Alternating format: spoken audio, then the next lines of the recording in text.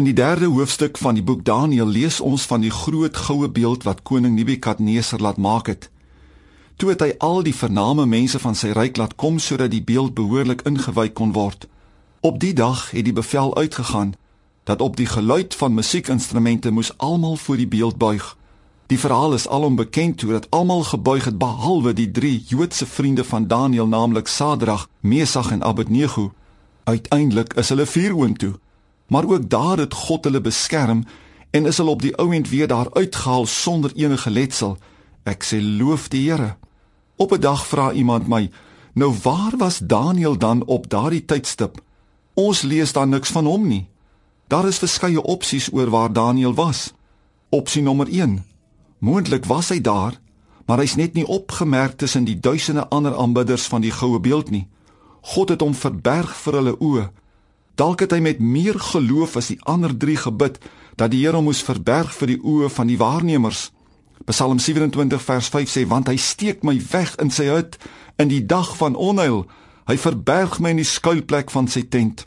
Opsie nommer 2, miskien was hy nie daar nie. Onthou dat Daniël 2:49 sê, maar Daniël was in die paleis van die koning.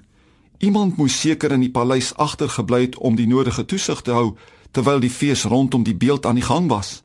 Opsie nommer 3, dalk is die rede vir sy afwesigheid van die fees, en dis my beste keuse waarop ek 'n bietjie wil uitbrei in die volgende klompie sielsgedagtes. Hy het doelbewus gekies om nie daar te wees nie, omdat God daar nie verheerlik sou word nie. Daniël was 'n toegewyde man, en het reeds vroeg in sy lewe die keuse gemaak om homself nie te besoedel met dit wat nie van die Here was nie. Ons lees van hom die volgende in Daniël 1 vers 8, en Daniël het hom voorgeneem om hom nie te verontreinig met die spys van die koning, of met die wyn wat hy gedrink het nie. Daarom het hy die owerste van die hofdienaars vergunning gevra, dat hy hom nie hoef te verontreinig nie. Miskien het hy weer vergunning gevra, die keer om nie teenwoordig te wees nie.